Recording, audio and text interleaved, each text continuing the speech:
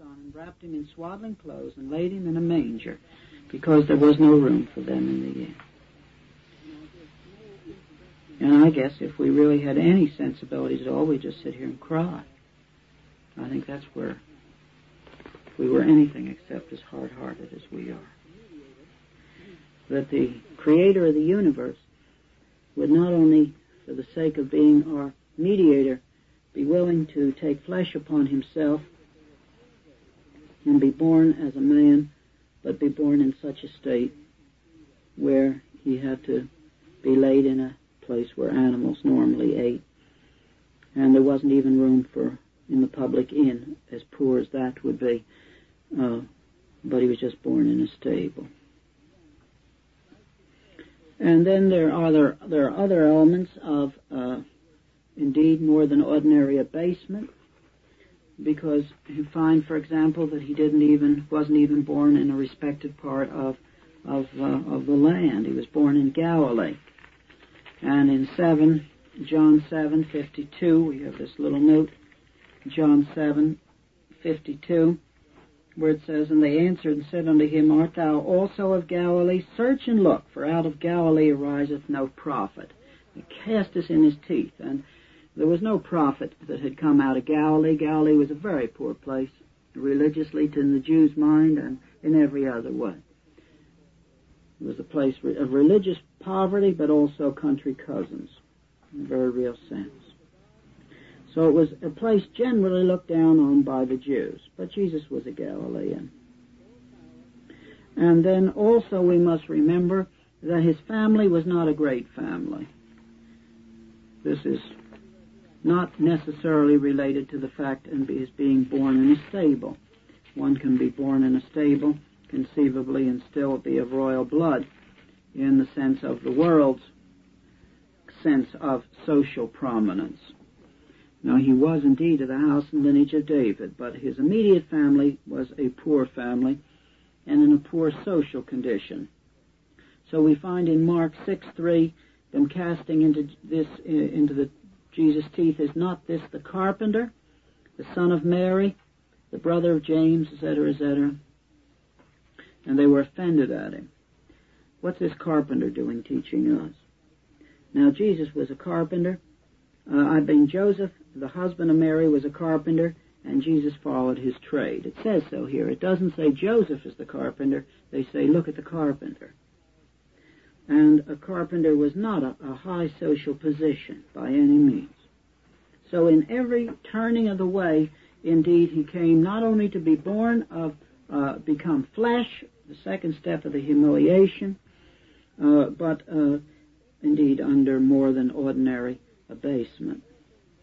I don't think I better pass this by, however, without pointing out that in being born as a man, he was not becoming that with whom he had no contact, because by creation man was made in God's image. This is the point, as we pointed out a long time ago in these studies, that makes the incarnation, gives us a point of contact in the incarnation. But having said this, that man was made in God's own image, yet here you have the infinite Creator, the Creator, laying his glory aside, point 1, 2, taking flesh upon himself in all these circumstances. Now, the third step of his humiliation in the 48th question and the first part of the answer, the longer catechism, how did Christ humble himself in this life? Christ humbled himself in this life by subjecting himself to the law, which he perfectly fulfilled. Christ humbled himself, there's more to that answer incidentally, I'm just taking the first part of it. Christ humbled himself in his life, that is his life upon the earth, by subjecting himself to the law. And so we find that the next step of humiliation is that the great lawgiver placed himself under the law. So he whose character determines the law, it is his character that is the standard of the law of the universe. Yet we find in Galatians 4:4 it says, But when the fullness of time was come, God sent forth his Son, made of a woman. That's point one, or step one here, but step two, made under the law. Made under the law. He put himself under the law. Now, it's perfectly true that this results in a very beautiful thing, the act of obedience of Christ, of which we've already spoken. Because, of course, you'll find you could build cross-references through all this, through the humiliation and exaltation into what we've already studied as prophet, priest, and king. As I say, it doesn't follow, but it's parallel lines. So by submitting himself to the law and keeping it perfectly, there was the supplying, then, of the act of obedience of Christ. But yet putting himself under the law certainly was an act of humiliation for the great lawgiver. And again in Philippians, this Philippians 2 passage, but thinking of it especially in this relationship, it goes on. I stopped at the 7th verse, but now to go on the 8th. And being found in fashion of a man, he humbled himself and became obedient unto death, even the death of the cross. And so the one who deserved obedience from all creation, the machines of creation such as the stars, up until the angels and men, he who deserved obedience from all creation turned and himself became obedient. He became obedient. This would be the great lawgiver, again, placing himself under the law.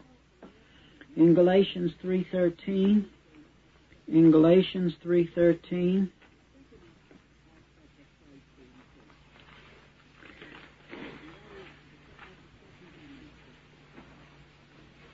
Christ hath redeemed us from the curse of the law, being made a curse for us. For it is written, Cursed is every one that hangeth on a tree. But this first part, Christ hath redeemed us from the curse of the law. How? Being made a curse for us. How? Because of the law.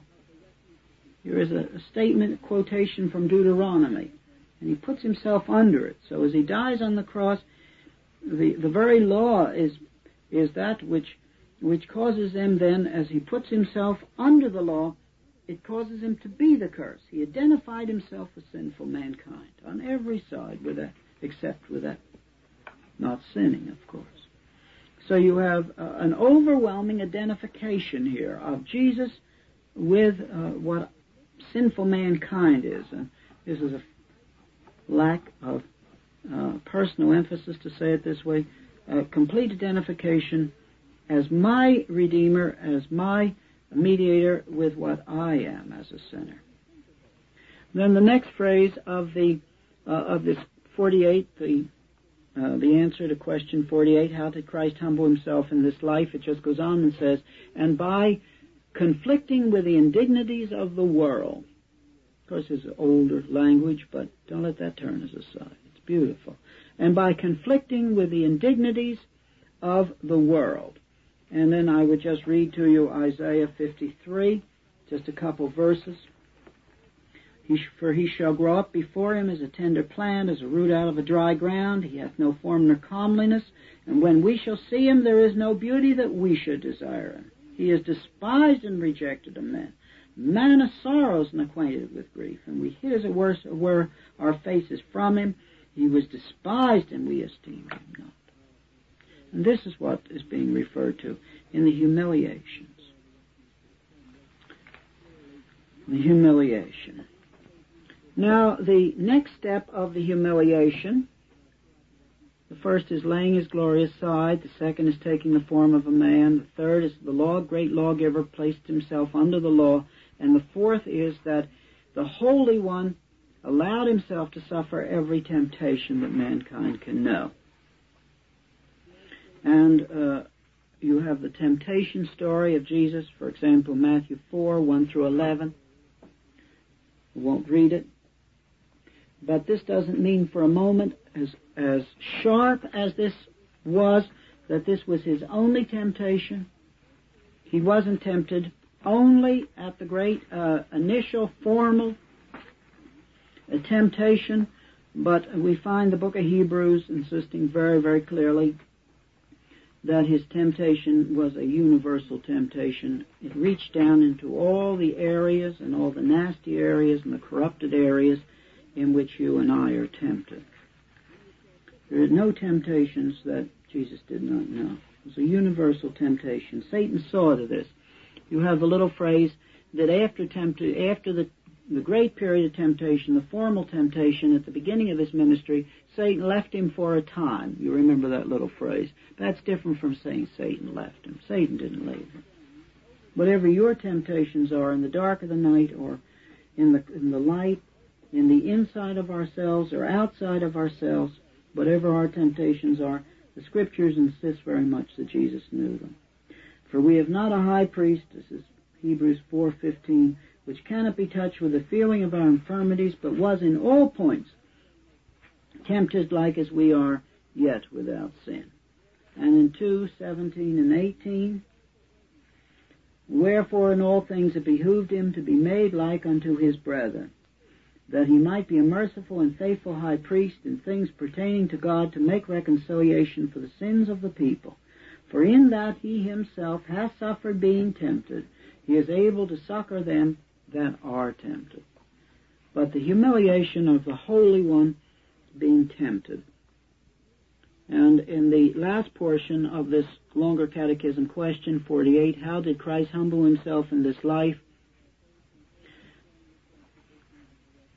And by conflicting with the temptations of Satan and infirmities in his flesh, whether common to the nature of man or particularly accompanying that his low condition.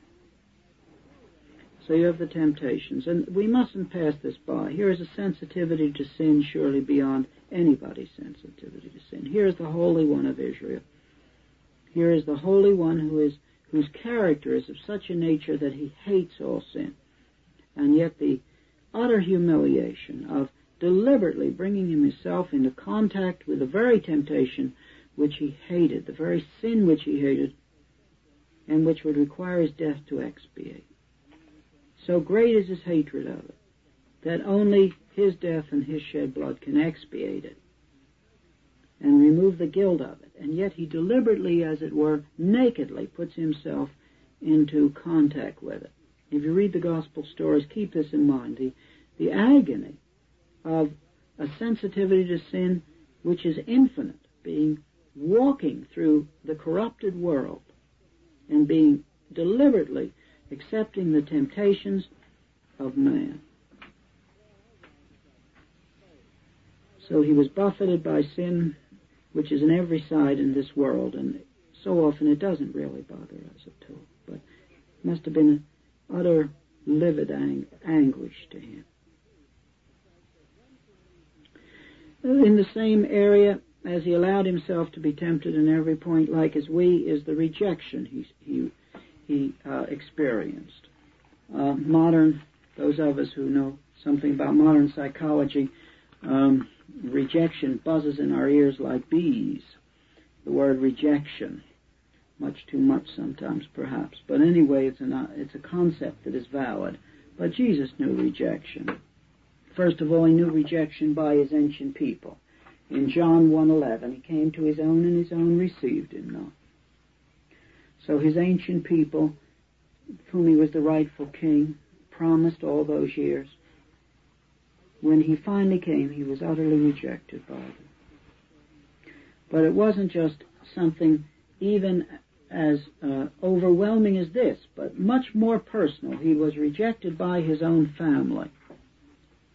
Now, Jesus had half-brothers. The Roman Catholic Church says not, teaches a perpetual virginity of Mary, but there's nothing like that in Scripture. So Joseph and Mary had other children after Jesus' birth, born quite naturally. But these who were in his family, and if it is as supposed, though nowhere clearly declared in Scripture, that Joseph died at an early age, and therefore Jesus knew the temptations also of the raising of a family. And that's a very special temptations in this, of course, to all sorts of harassment in the middle of the night and other places. And the very ones, if this is so, that he raised, he who seems to have taken his father's place as the carpenter, the breadwinner of the family, the very ones which he sacrificed, as it were, everything to raise, they didn't accept him either during his natural lifetime. So we read in John 7, 3 through 5, his brethren therefore said unto him, Depart hence and go into Judea, that thy disciples also may see the works that thou doest. For there is no man that doeth anything in secret, and he seeketh to be known openly. Very cutting words, really. If thou would do these things, show thyself to the world. For neither did his brethren believe on him. So we find that until after his death, happily, after his death and resurrection, they did believe. But during his lifetime, he knew utter rejection by his own family. Now, in the next, of course, is his death. His death. And in question 49, how did Christ humble himself in his death? Christ humbled himself in his death in that, having been betrayed by Judas, forsaken by his disciples, scorned and rejected by the world, condemned by Pilate, and tormented by his persecutors, having also conflicted with the terrors of death and the powers of darkness, felt and borne the weight of God's wrath, he laid down his life an offering for sin, enduring the painful, shameful, and cursed death of the cross. And there isn't a word there that isn't just absolutely scriptural. So what we have here is the next stage of his humiliation is his betrayal and his death. His betrayal and his death. And we do have, as we're introduced to this, first of all, in Luke 22, 47 through 48, the fact of his betrayal by a kiss. His betrayal by the kiss. Whatever our problems are, as we think of our lives, they're all here in Jesus. They're all here.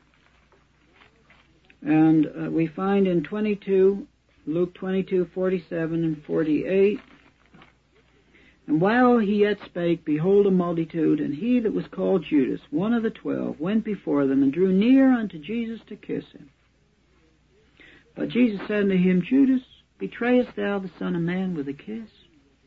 What a way to betray a friend.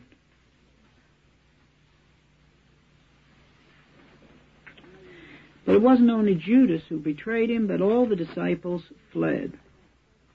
All the disciples fled. In Matthew 26, 56, Matthew 26, 56, the humiliation just goes down and down, down like a flight of dark, dark dungeon stairs, it seems to me.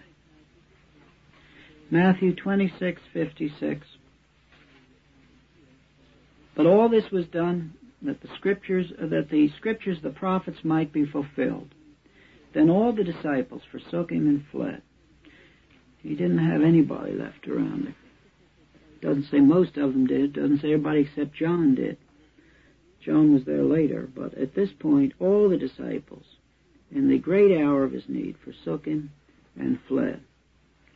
Then if we had a great deal of time, surely we ought to just turn the page in Matthew to Matthew 27 and read the rigors of his trial and the cross. In Matthew 27, 1 through 50. And I won't read it, but I would suggest that you do read it with what I'm saying in mind. The downward steps of humiliation. The various forms of humiliation. The various forms of the agony in these hours. And as you read this, the meaning of it will escape any man, no matter how sensitive he is, unless he understands who this is that is allowing himself to be so treated. Because this is God who is allowing himself to be so treated. He doesn't have to for a moment. He can say a word and the legions of angels will come. He can say a word and creation would go out of existence. You must always remember that. He would be left alone with the Father and the Holy Spirit at a spoken word. And yet he just walks this road of humiliation. And it isn't in Scripture any concept of humanity suffering. This is the new kind of concept of what we find here, a mere symbol of humanity suffering. In Salvador Dali's crucifixions, in some of the new psychologists who use Christian terminologies, their works, humanity is suffering. Just God is just suffering in the dilemma of creation and man. Nothing of this. Nothing. It is here are his creatures, and they have rebelled, and to be the mediator, the propitiation, he walks this dark road, just one step after another, from laying the glory aside to just glancing down through here, Matthew 27, 1 through 50. And then this terrible end of the thing in 2 Corinthians 5:21. In 2 Corinthians 5:21, we mustn't get confused here in thinking about the agonies and so forth. The end of the thing, is not the physical suffering, as great as that, and as acute as it must have been. But we read in 2 Corinthians 5:21, "For he hath made him to be sin for us who knew no sin." Now the wonder is that we might be made the righteousness of God in him. But don't hurry to the end of the verse. The first is what we're looking at. Be arrested there. "For he hath made him to be sin, for us who knew no sin." It doesn't say he sinned. That's a different thing. But he took our guilt upon him. He died there, the eternally Holy One, having been tempted in every point, yet without sin, with no markings of sin, as it were, reached over and took our sin and placed it upon himself. And in Matthew 20:28, Jesus speaks of this same thing in advance, when we find in Matthew 20:28 verse, "Even as the Son of Man came not to minister unto, but to minister, and to give his life a ransom for many." A ransom. This is not something that a Christian should shrink back from just because it is despised today by men who have walked away from the riches of biblical reality. A ransom for many. The Holy One died, having become sin for us. And then finally, of course, the very end of the humiliation and the all that's involved in it. And by humiliation, we don't mean just a light word humiliation like being humiliated, but the total crushingness of all that is involved in our redemption. And the end of it, of course, is in Matthew 27:46, where we find Jesus looking up to his Father and saying, my God, why hast thou forsaken me? My God, why hast thou forsaken me?" So here, as he hangs on the cross, he actually took upon himself the sin of those who would accept him as Savior, and God the Father turned from him. And with this, it just doesn't seem possible. From the first step of humiliation of choosing to lay his glory aside in order to undertake the mediatorial work, to the place of being on the cross. And the eternal second person of the Trinity has been in communication and love with the Father for all eternity, having taken sin upon himself for us, if we accept him, for those who accept him as Savior, to such a place where certainly the physical sufferings were entirely blotted out by what's involved here. So great would be the discrepancy between them, wherein he who knew the unstinted, open communion and communication with the Father, which only infinite persons could know, for all eternity, yet nevertheless was in a place where he could say at the final word, my God, why hast thou forsaken me? And then comes his death. However, his humiliation is not to be considered as ending with his death. It still presses on. And we read in the longer catechism, question 50, wherein consisted Christ's humiliation after his death? And the word is, Christ's humiliation after his death consisted in his being buried and continuing in the state of the dead and under the power of death till the third day, which hath been otherwise expressed in the words, he descended into hell. And of course here they reach over and simply take the Apostolic Creed, what's usually spoken of as the Apostolic Creed. Now this, he descended into hell, of course, in the Greek form, certainly should be he descended into Hades. But you do have the emphasis here, the humiliation continues, because just as a natural man, at the time of his death, his body and soul were unnaturally torn asunder. This too is humiliation, because we must understand that God didn't make the body and soul to be torn asunder. Some of us have seen people die, and I guess any of us who have seen many people die are aware of a tremendous battle. Not always, but almost always. Struggle, struggle, struggle, struggle. Here's an abnormal thing we're looking at. Here is body and soul being unnaturally torn asunder because of as a result of that series of separations which results because of man's sin. And Christ's body and soul were also torn asunder. You remember we saw in studying the person of Christ that he had a true soul. And here his body and soul are torn asunder. His body rested in the grave. His soul descended into Hades, the place of departed spirits. And in 1 Peter 3, 18 and 19, 1 Peter 3, 18 and 19, for Christ also hath once for all suffered for sin, the just for the unjust, that he might bring us to God, being put to death in the flesh, but quickened by the Spirit, by which also, that is, in the flesh, he went and preached unto the spirits in prison. Now, I won't go into this present moment, because I don't want to get involved with the whole problem, though I think it's a very exciting series of references that relate to this. That actually he went and preached to the spirits in prison, that these who had had the promise of the Messiah for so many millenniums, and who had believed, but who had to wait until the price was actually paid, now were told by the payer himself that the price was paid and they were free. Tremendous and overwhelming moment. Again, I would point out the very antithesis of modern theology.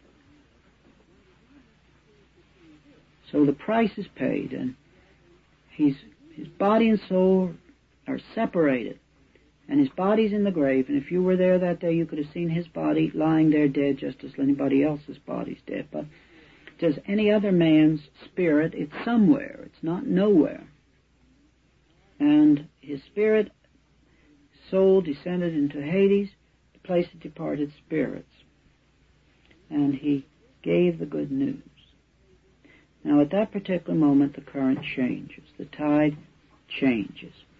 And just as up to this moment we have a series of comprehensions of increased humiliation, down, as I say, like dungeon steps, covered with water and in the midst of the darkness. And at this particular moment, it is a turn. And as from this point up to this point, there have been downward steps. So at this point, it turns and the exaltation commences. And in the longer catechism, we have the summary of this. What was the state of Christ's exaltation? The state of Christ's exaltation comprehendeth his resurrection, ascension, sitting at the right hand of the Father, and His coming again to judge the world. So some of His glorification, His exaltation has already occurred, and some is yet to occur. Some is past, some is present, and some will be future. Now, in Acts 2:25 through 31, Acts 2:25 through 31, the emphasis of change. The first thing is in the exaltation is that His body did not see corruption. The price is paid, and Christ's body did not have that aspect to it that other men's bodies have, and that is as the Bible speaks of it in our King James translation, corruption. Very fine word, actually, considering what is involved here. Acts 2:25 through 31. Whom God hath raised up, having loosed the pains of death, because it was not possible that He should be holden of it. His work was finished. And then it reaches back to the Old Testament. For David speaketh concerning Him, I foresaw the Lord. And this is quoted from Psalm 16, verses 8 through 11. Psalm 16, 8 through 11. And they're simply quoting what David had said 1,000 years before. I foresaw the Lord always before my face, for He is on my right hand, that I should not be moved. Therefore did my heart rejoice, and my tongue was glad. Moreover also my flesh shall rest in hope. Because Thou wilt not leave my soul in hell, neither wilt Thou suffer Thy Holy One to see corruption. Thou hast made known to me the ways of life. Thou shalt make me full of joy with my countenance. That's the end of the quote. And then the speech goes on, Men and brethren, let me freely speak unto you of the patriarch David, that he is both dead and buried, and his sepulchre is with us unto this day. So it couldn't refer to David, but it isn't that it just couldn't refer to David, but David didn't mean it to refer to himself. Because it says, therefore being a prophet, that is David being a prophet, and knowing, that is David knowing, that God had sworn with an oath to him that of the fruit of his loins, according to the flesh, He would raise up Christ to sit on His throne, he seeing this before, spake of the resurrection of Christ, that His soul was not left in hell, neither His soul did see corruption. Exciting passage. Declaration from the Scripture itself that David was speaking here as a prophet and understood he wasn't talking about his own body, which of course wouldn't make any sense because he did die and his body moldered away, but was speaking of the Christ in prophecy. So here you have this very exciting moment of the speech here and after Pentecost, and the glory is turned here. The exaltation is pointed out, that here is a point of exaltation. Indeed, his body was separated from his soul, but then came the resurrection, and in the resurrection, in this physical space-time historic resurrection, the exaltation begins, because he did not see corruption. And in Luke 24, 36 through 43, Luke 24, 36 through 43, And as they spake, Jesus Himself stood in the midst of them, and said unto them, Peace be unto you. But they were terrified and frightened, and supposed they had seen a spirit. So He says peace to them, but they had anything but peace. They were just scared to death, because they thought they had seen what we in our day would say a ghost. It isn't that they didn't think they saw something, but they just thought it was a ghost, that's all. And He said unto them, Why are ye troubled, and why do thoughts arise in your heart? Behold my hands and my feet, that it is I myself. Handle me and see. For a spirit hath not flesh and bones, as ye see me have. And when He had thus spoken, He showed them His hands and His feet. And while they yet believed not for joy and wondered, He said unto them, Have ye here any meat? And He went ahead and ate it. And He took and did eat before them, in the 43rd verse. In the 42nd, we're told what they gave Him. They gave Him a piece of boiled fish and a honeycomb. And He took and did eat before them. Now, this is of course, very important note in the historicity of the physical resurrection. But notice that what we're talking about in exaltation now. He has died, the body has been torn from the soul from the body, but now here they are reunited. The body and soul are reunited. This is not just Christ's spirit that rose from the dead. It is the complete man with body and soul reunited. It wasn't what had been there just a little while before. That body in the tomb, the body was separated from the soul. Here the exaltation is moving onward, because it is not just a spiritual resurrection, but a true resurrection in which the whole man is raised from the dead, body and spirit together, and in the exaltation is struck the note that the body and soul being brought together and the resurrection. We must point out, of course, in John 20:25 through 28, the fact that it is the same body, or not only do we miss the wonder of the resurrection, but we miss also the understanding of the exaltation here. Because, after all, his body, he had died there on the cross, and his body and soul had been separated. And now that same body, which they had hammered to the cross and taken down, put in the grave, this same body was raised from the dead. So we find in the story of Thomas, John 20:25 through 28, and the other disciples therefore said unto him, it's Thomas, we have seen the Lord. But he said unto them, except I shall see in his hands the print of the nails, and put my finger into the print of the nails, and thrust my hand into his side, I will not believe. And after 8 days, that's a full week, again his disciples were within, and Thomas with them. And then came Jesus, the doors being shut, and stood in the midst, and said, Peace be unto you. Peace be unto you. Then he said to Thomas, Reach hither thy finger, and behold my hands. And reach hither thy hand, and thrust it into my side, and be not faithless, but believing. And Thomas answered and said to him, My Lord and my God. So here we have the resurrection of exactly the same body that the disciples had known before his death. It was the same body that came out of the tomb as was placed in it. And the longer catechism, speaking of the question of exaltation and resurrection, how was Christ exalted in his resurrection? Number 52, Christ was exalted in his resurrection, in that, not having seen corruption in death, of which it was not possible for him to be held, and having the same body in which he suffered, with the essential properties thereof, but without mortality and other common infirmities belonging to this life, really united to his soul, he rose again from the dead the third day by his own power, whereby he declared himself to be the Son of God, to have satisfied divine justice, to have vanquished death and him that had the power of it, and to be Lord of quick and dead, all which he did as a public person, the head of his church, for their justification, quickening in grace, support against enemies, and to assure them of their resurrection from the dead at the last day.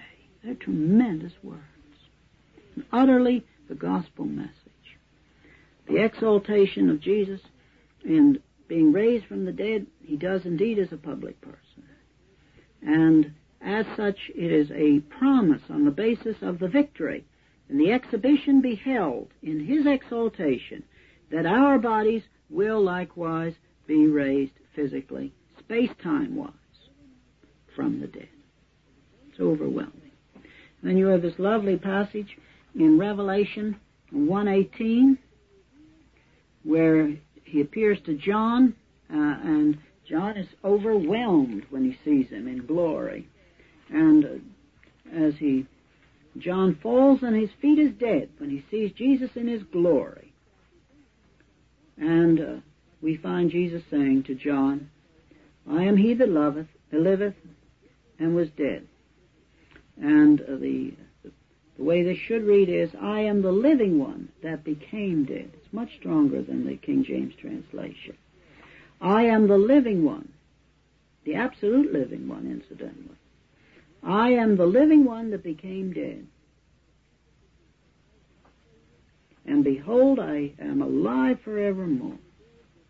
Amen, and have the keys of death and Hades. That's what this passage should read. I am the living one, the absolute living one, life in myself. And I became dead. And I'm alive forevermore. So we have the exaltation now up through the resurrection.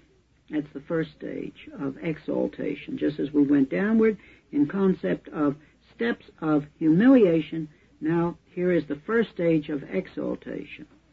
Resurrection, soul and body together. No corruption to the body. And then the second step is the ascension. And it is at just this point that the new theology, the new orthodoxy, cannot follow. Bishop Robison is exactly right in putting his finger on this as the central problem. And no neo-orthodox man can really believe in an ascension, because the concept to neo-orthodoxy is that heaven and all this, however one wants to word it or think of it from their viewpoint, is other. And how do you have a space-time historic body that can eat going into the philosophic other? Utterly impossible. So the real test of neo-orthodoxy and a change of heart would not be the declaration of a physical space-time resurrection. That wouldn't prove anything. But a physical space-time ascension would be what would be needed in order to declare that a neo-orthodox man had come back to a scriptural position. Instead of this, of course, Bishop Robison, honest to God, put his finger exactly at this point of saying, here we can see the impossibility of it all from his viewpoint.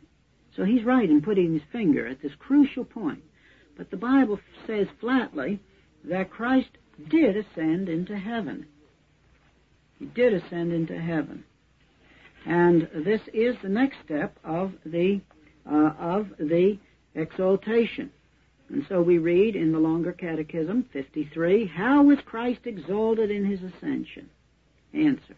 Christ was exalted in his ascension in that, having after his resurrection often appeared unto and conversed with his apostles, speaking to them of the things pertaining to the kingdom of God, and giving them commission to preach the gospel to all nations, 40 days after his resurrection, he in our nature and as our head, triumphing over his enemies, visibly went up into the highest heavens, there to receive gifts of men, to raise up our affections thither, and to prepare a place for us, where himself is, and shall continue till his second coming at the end of the world.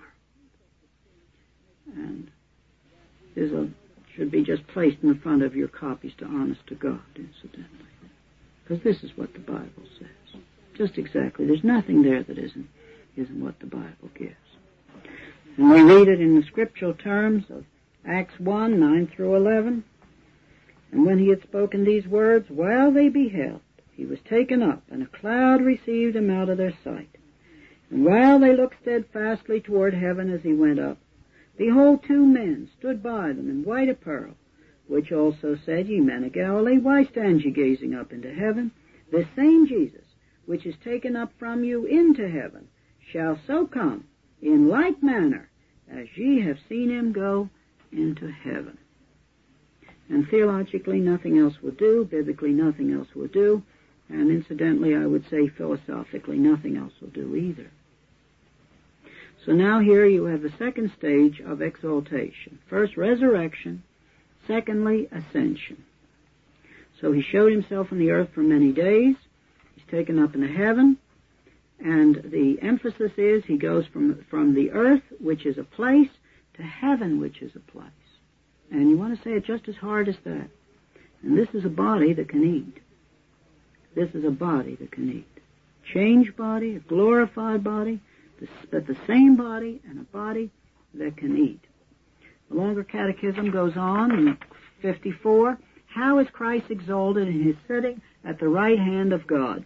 Christ is exalted in his sitting at the right hand of God, in that as God-man, he is advanced to the highest favor with God the Father, with all fullness of joy, glory, and power over all things in heaven and earth, and doth gather and defend his church, and subdue their enemies, furnisheth his ministers and people with gifts and graces, and maketh intercession for them.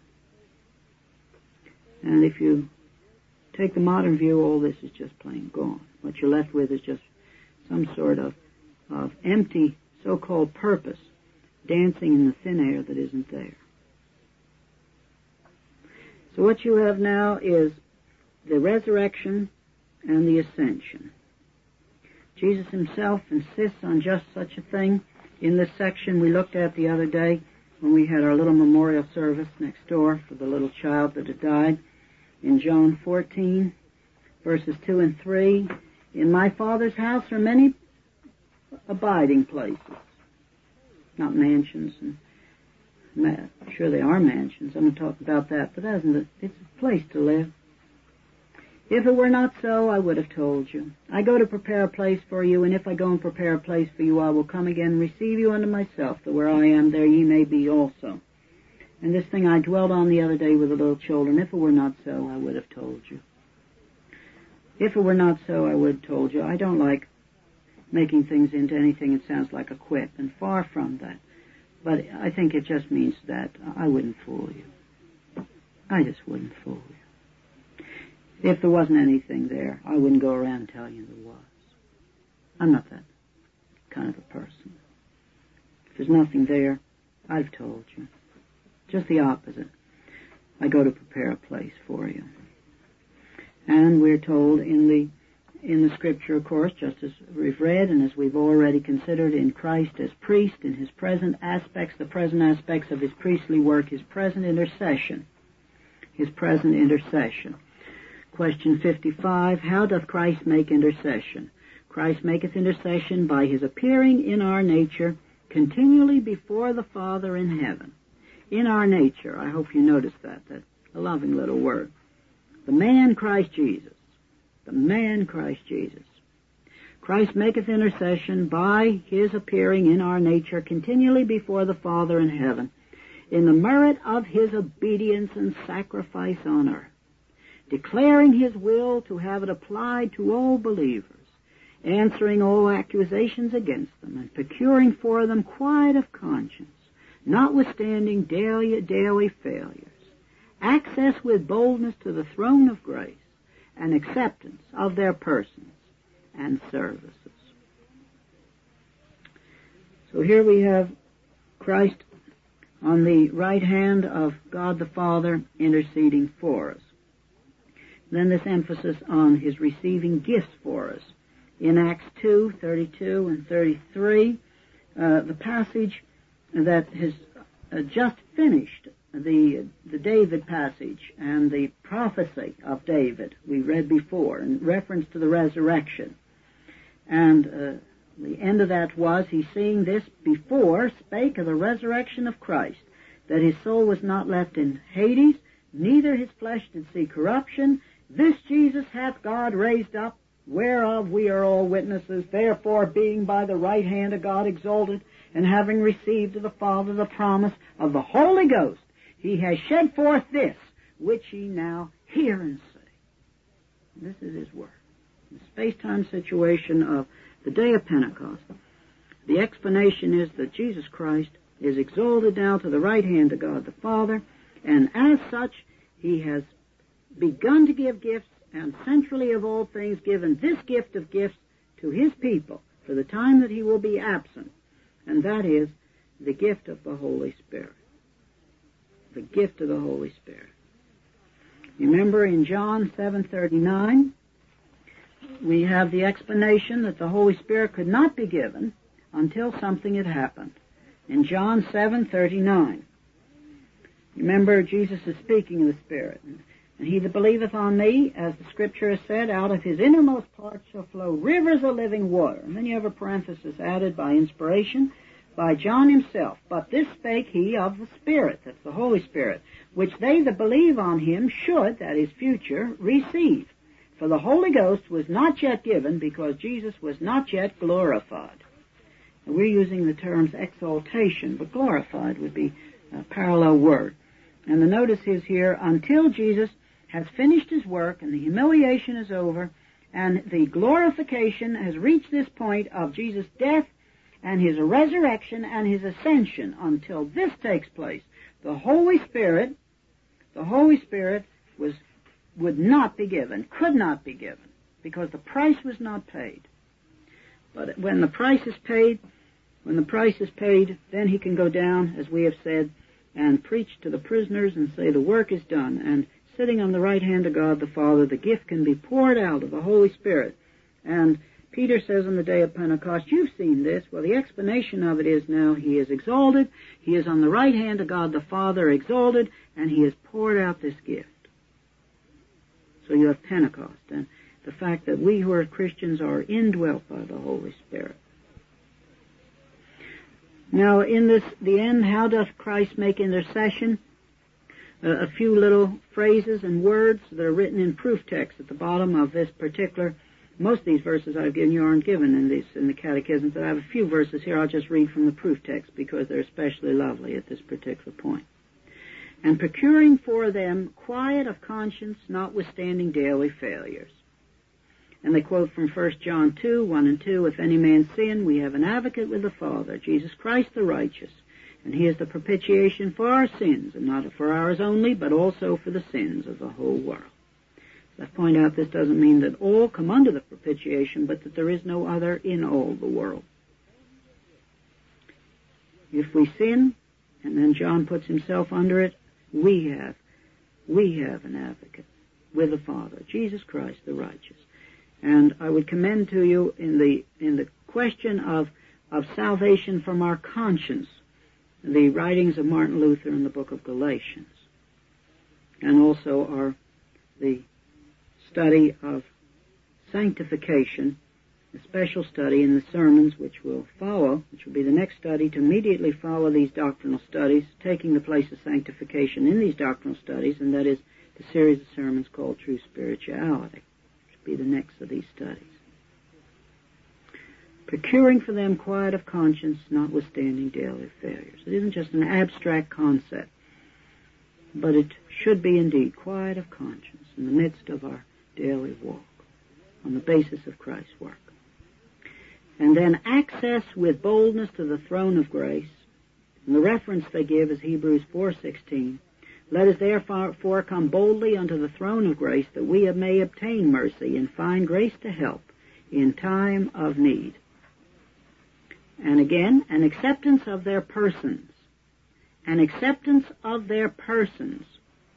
And the quotation, Ephesians 1:16, to the praise of the glory of his grace, wherein he hath made us accepted in the beloved. So our persons are accepted. But not only our persons, the last phrase here is, and services. That is the acceptance of their services. And the quotation, 1 Peter 2:5, ye also as lively stones are built up a spiritual house, a holy priesthood, to offer up spiritual sacrifices acceptable to God by Jesus Christ. You needn't think our services are a super added thing. They too are accepted because we are in Christ. They are accepted not because of their lights and perfections, but because of the finished work of Christ. So these last phrases together in 55, and procuring for them, quiet of conscience, notwithstanding daily failings, access with boldness to the throne of grace, and acceptance of their persons and services. I would commend to you that this is beautiful language and biblical theology. A couple other verses of the glory of Christ now in Ephesians. Ephesians 1:22. The exaltation of Christ at the present. Ephesians 1:22. and hath put all things under his feet, and gave him to be the head of all things to the church. And Philippians 2:9, this is most selective. We could, of course, take a long time on this, but Philippians 2:9, wherefore God also hath highly exalted him, and given him a name which is above every name. That's present. And finally, in Colossians 2:9 and 10, for in him dwelleth all the fullness of the Godhead bodily, and we are complete in him, which is the head of all principality and power. So now in the wonder of the exaltation, we have that which is past. In the resurrection, the bringing together of the body and the soul, we have that which is past at a point of time and in space in the ascension, and we have that which is present. But there is one more aspect, and that is there is also a future aspect of the exaltation of Jesus Christ. Future aspect of the exaltation of Jesus Christ, related, of course, to our the beginning of our study tonight, Christ is King, in the aspect of the future. And in the longer catechism, it just goes right on, and again, we might wish that there was a bit more clarity of detail, but nevertheless, a very fine statement indeed. In 56, how is Christ to be, that's future, exalted in his coming again to judge the world? Answer. Christ is to be exalted in his coming again to judge the world, in that he, who was unjustly judged and condemned by wicked men, shall come again at the last day in great power, and in the full manifestation of his own glory and of his Father's, with all his holy angels, with a shout, with the voice of the archangel, and with the trumpet of God, to judge the world in righteousness. And this too is totally scriptural. So he who didn't call upon the angels will come with his angels. He who is the great lawgiver, placing himself under the law, will come as judge. He will come as judge. These passages are overwhelmingly biblical. You have he'll come with all his holy angels. And in Luke 9:26 we find Jesus saying, for whosoever shall be ashamed of me and my words, of him shall the Son of Man be ashamed, when he shall come in his own glory and in his Father's and of the holy angels. With a phrase, with a trumpet of God, we have 1 Thessalonians 4:16, for the Lord himself shall descend from heaven with a shout, with the voice of the archangel, and with the trump of God, the trumpet of God. With the phrase, to judge the world in righteousness, we have Acts 17:31. Because he hath appointed a day, in the which he will judge the world in righteousness, by that man whom he hath ordained, whereof he hath given assurance unto all men, in that he hath raised him from the dead. And in case you don't know where that reference is, it's in the great speech on Mars Hill. Overwhelming word in such a setting.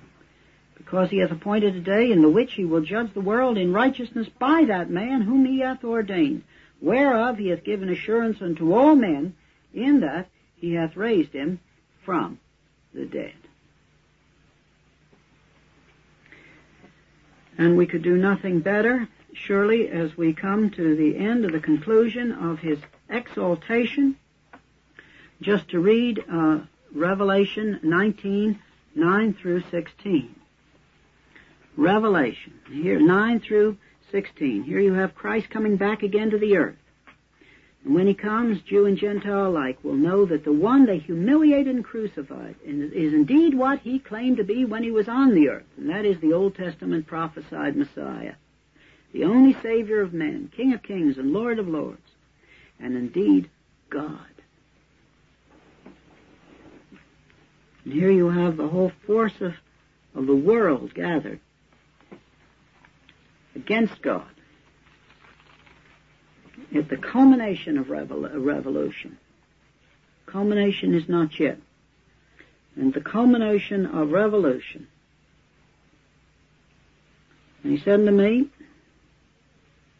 blessed are they that are called unto the marriage supper of the Lamb. And he said unto me, these are the true sayings of God. And I fell at his feet to worship him. And he said unto me, see thou do it not, for I am thy fellow servant, and of thy brethren that have the testimony of Jesus. Worship God, for the testimony of Jesus is the spirit of prophecy. And I saw heaven opened, and behold a white horse. And he that sat upon him was called Faithful and True, and in righteousness he doth judge and make war.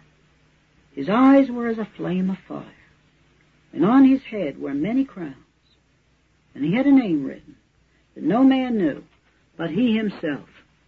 And he was clothed with a vesture dipped in blood, and his name is called the Word of God. And the armies which were in heaven followed him upon white horses, clothed in fine linen, white and clean. And out of his mouth goeth a sharp sword, and with it he should smite the nations, and he shall rule them with a rod of iron, and he shall tread the winepress of the fierceness and wrath of Almighty God. And he hath on his vesture and on his thigh a name written, King of Kings and Lord of Lords. So, to become our mediator, to be our prophet, priest, and king, with the gifts of the past, the present, and the future, he walked the dark road downward to utter humiliation, even to that great cry upon the cross. But it does not end there. The steps have come upward. The exaltation of the resurrection, the uniting of the soul and the body, the exaltation of the ascension, the present exaltation, and the future exaltation of Jesus Christ, King of Kings, Lord of Lords, the only Savior of men, and sovereign God. As we come to this, we come to the end of our study, and I trust it's more than a study to us, of the wonder of the work of Christ as mediator. And as far as emphasis is concerned, I would stop. But for the sake of the study and completeness, I would remind you where we are. That we have considered what the Bible has to say about God, and then God's dealing with men in the concept of the covenant of works, the fall, the covenant of grace, the unity of the covenant of grace, and then the base for the whole redemption being the work of Christ as mediator. The Old Testament prophecies about the first coming of Christ, becoming the Messiah, who he is in his person, his work as prophet, priest, and king, and now his humiliation and exaltation. And this is the end of this section, and the Lord willing, beginning next time, we begin the study of salvation, our riches as Christians, or what Christ has purchased for us. And this ends now the 19th study of these doctrinal lectures.